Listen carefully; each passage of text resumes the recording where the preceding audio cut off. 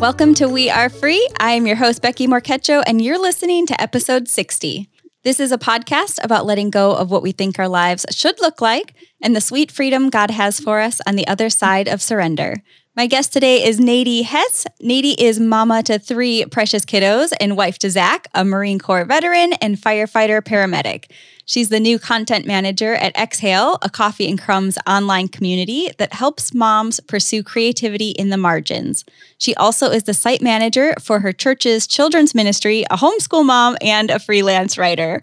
Welcome, Nadie. Thanks for carving time out of all of that for us today. Oh, I'm just so glad to be here. Thanks for having me, Becky. Yeah, I quote unquote, my fingers are doing quotes, met Nadie in the Exhale group, which I'm a part of, which I absolutely love as a creative. And we were just talking about this before I hit record of like us creating that space for ourselves, whether it's in the day-to-day or, you know, taking a retreat with a girlfriend for the weekend. But as you've probably noticed, if you're listening, I've been off for a couple months. I was going to take December off and decided January needed to be with that December lumped over there. So we're back and I'm excited to be here, but I needed a little bit of that margin that we were chatting about. Oh, creativity in the margins. I think it's so important for moms to just find their spaces and know that they can still create in the middle of that. So it's one of my favorite things, which is why I'm part of Exhale. Yes, we have some things in common. Nadie wrote an article, you guys. It's called The Shame of a Foreigner. And as I met her and was on her Instagram, I somehow ended up on this blog post that she had written. And it's about her story. And it's very important. And the topic is important. And we haven't talked about it yet on We Are Free. And I wanted to bring some light to it. So we're going to dive in and we'll kind of talk about what that all means. But Nadie, why don't you first just give us a little bit of background on your family's history, your family's story, and how that has played such an important role in your story. We'll just kind of start maybe some years ago. Yeah.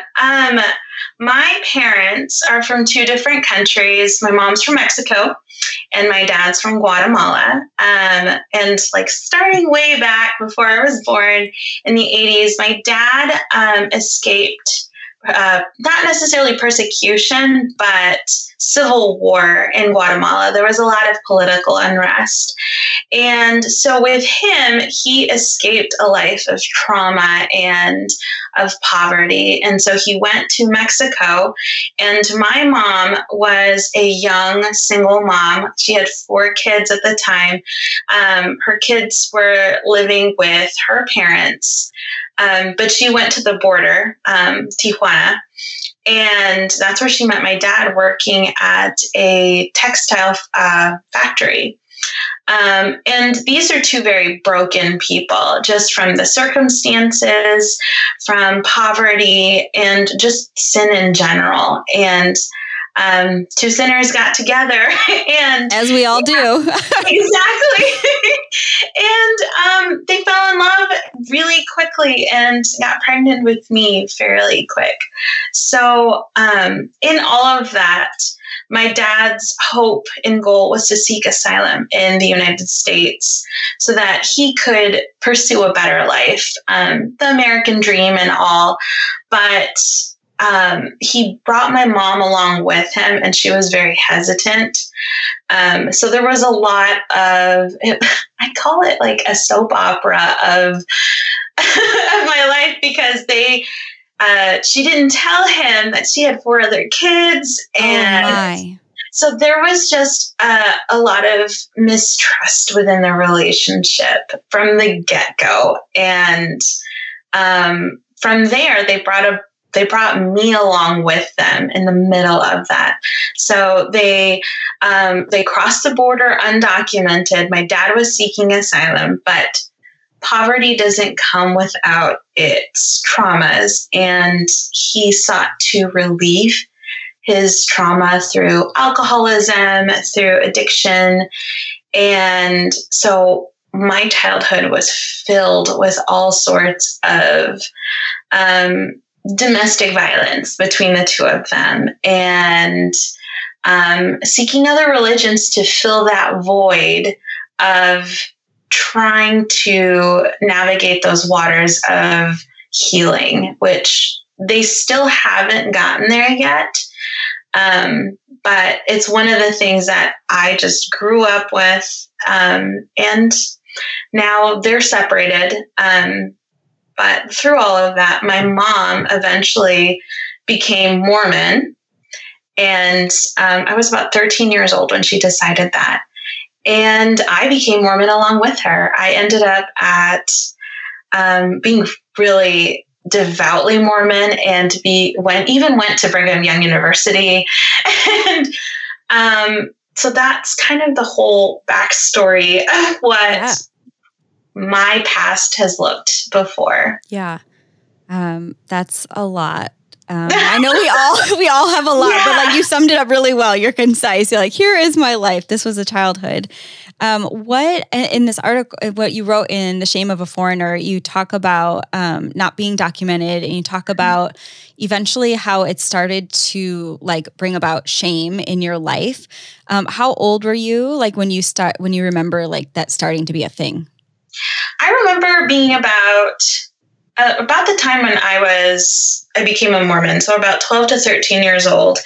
There was like a band trip, and they were going to Bermuda. I played the French horn, and I am a 3. I am an overachiever, and part of that was because we had to get ahead. I had to get good grades. I had to do this so that we could do well, and I never understood it until that band trip, and I thought, oh, I could go. Like, this is awesome. This is what my parents have talked about. And they sat down with me and explained everything. And I thought, oh, okay. So I'm a little bit different than other people.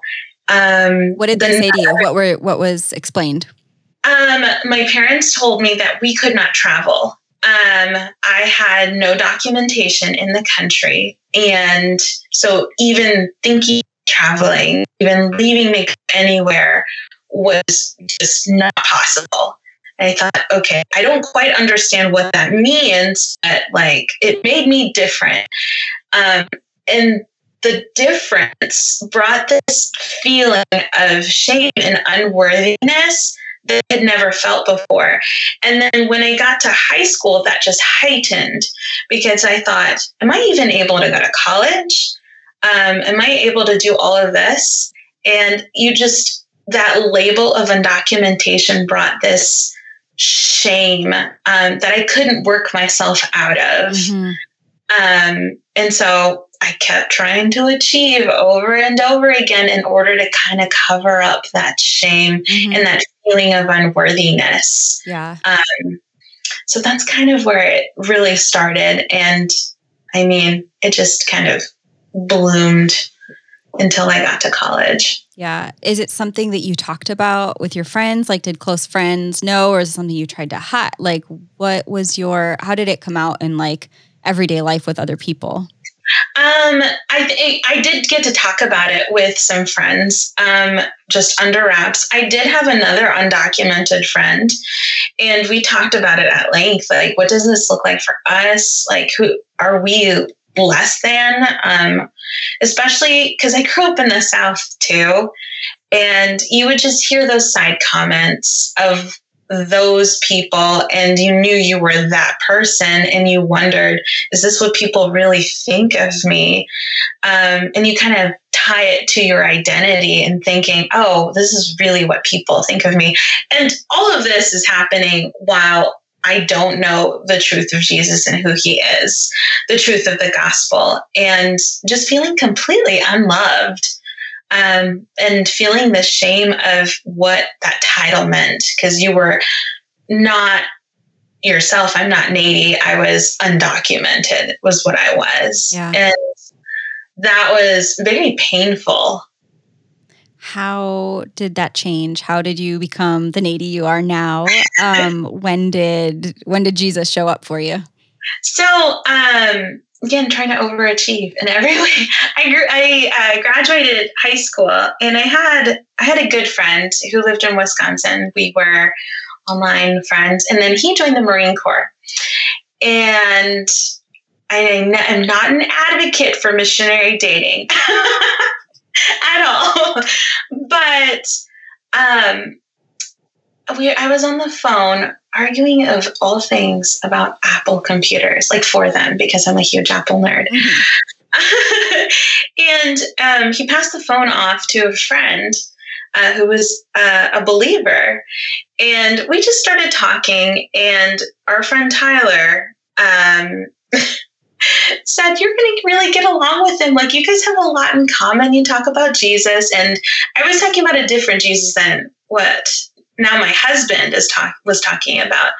But my husband was the catalyst of sharing the gospel with me.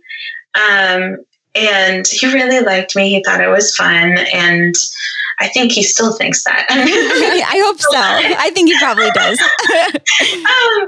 But it was in our weekly conversations on the phone while I'm getting back from class.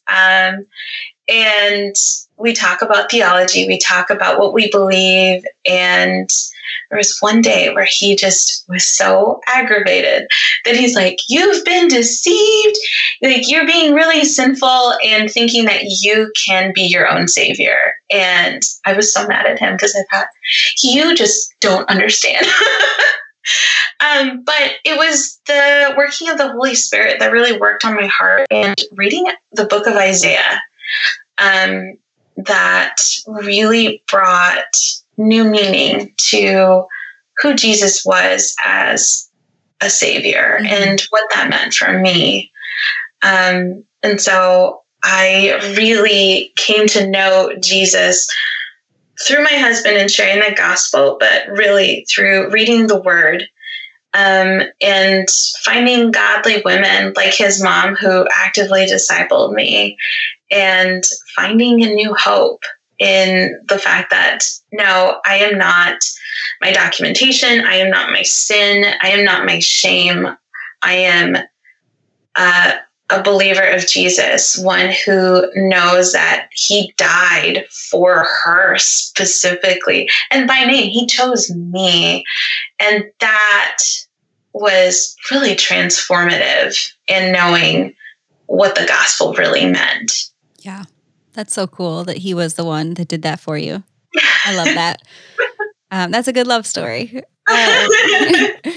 Needy, so the shame that you kind of had, and you're trying to like work your way out of it, and then you learn who Jesus is and really like believe it and accept it. You had years of feeling that heavy thing. I mean, we all have felt shame in one way or another. Like, how did that change, like, as you started to accept Jesus and as you wanted to live your life differently? Like, do you still feel that way? I mean, it's a big part of your past and it's your story. Yeah. Like, how do you deal with it now? Like, do you still carry that shame with you? Like, what do you do with it when you're feeling it?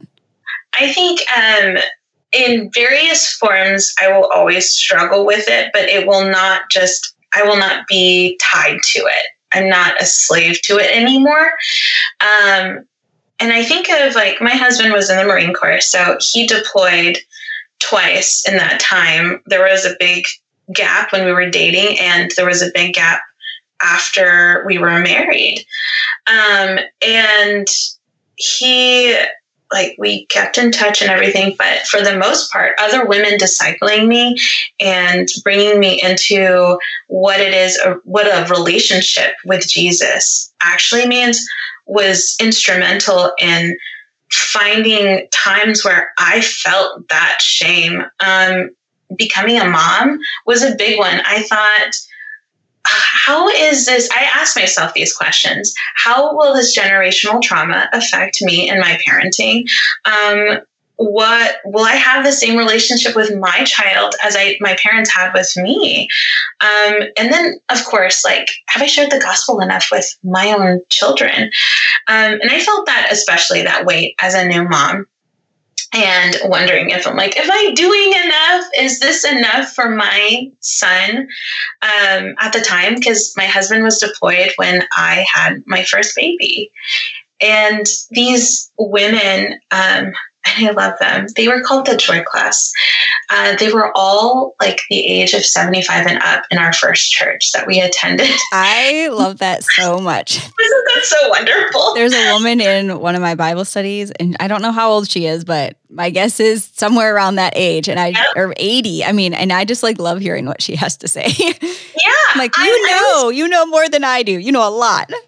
Yeah. They just are so full of wisdom. Yes. And I mean, the class was appropriately named the Joy class. But there were, like, I was the youngest woman in that room by about 50 years.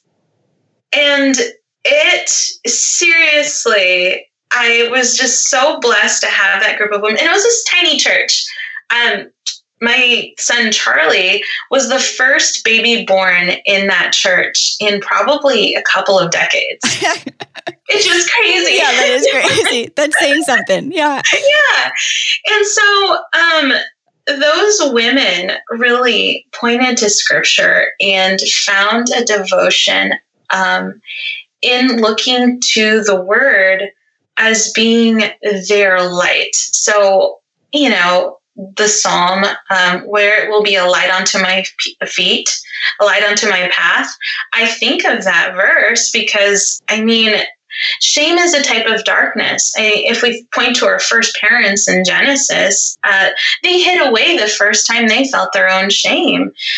And knowing that the Word of God is alive and active and does the transformative work, it casts a light onto that shame and it dispels it. And to me, that's what I go to constantly, as well as my relationships with other women in seeking their help and their guidance. To this day, I always try to make sure that I have an older woman that is pouring into me at any point in time, because I think it's extremely important. And of course, counseling, professional counseling, I cannot speak enough of, because what I went through was traumatic and deeply difficult. A good biblical counselor, I always advocate for them. And I have a great counselor. She's fantastic. I love her.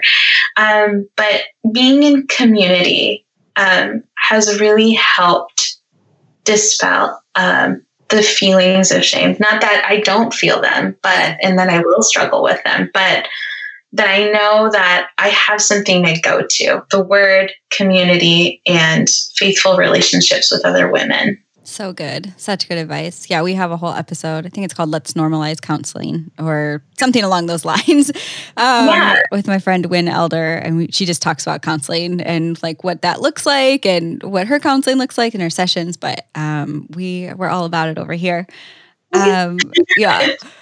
Nady, I want to just chat for a second. You mentioned like you had thoughts of like the generational like sin or shame that's like carried with you, like just taking it back to your parents for a second, and like whether we all have our stories and we all have our parents and they've all gone through stuff and we do too. And I've thought the same stuff. Like there's stuff in my family where it's like, what am I bringing with me? You know, what is that generational sin? And I guess how you said you've asked yourself that question, like what has the answer been for you? Like, what have you seen in your own life? Do you feel, I guess, how do your parents' choices like affect you to this day, or how have you moved through that or forward? And it's not like they, obviously didn't do all bad things. We tend to be like, oh, these are the things that stick with us, but obviously there's positive that goes along with all of that as well. But, how have your parents' choices and circumstances like affected you outside of the shame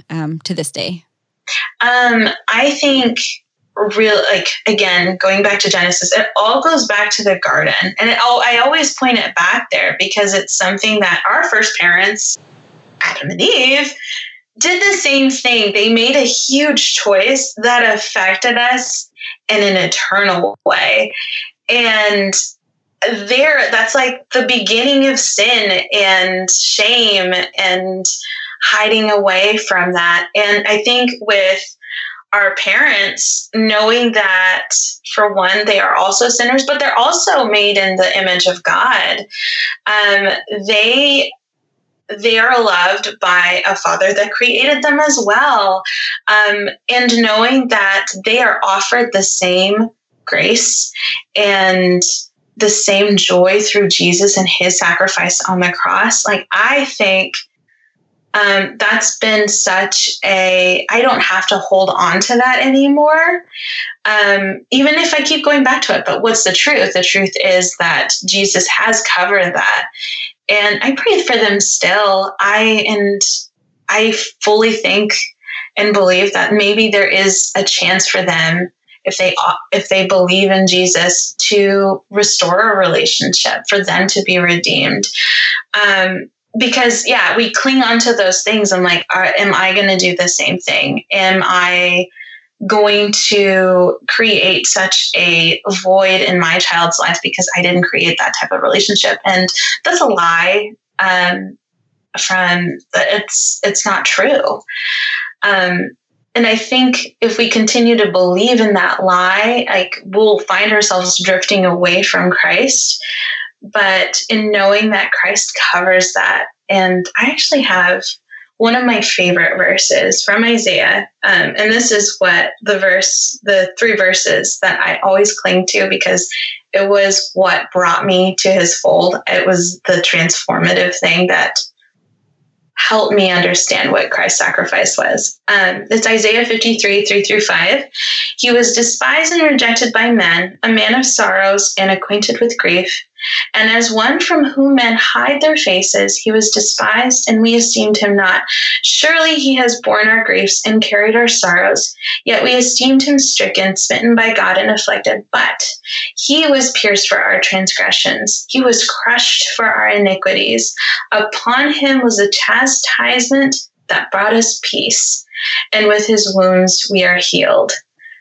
And to me, I think it speaks leaps and bounds of what generational trauma does, but also how much greater Christ's sacrifice covers all of that. He brought us peace, and he gives us healing in that. I think that, to me, is such a breath of fresh air. Yeah, I love it. Thanks for reading that.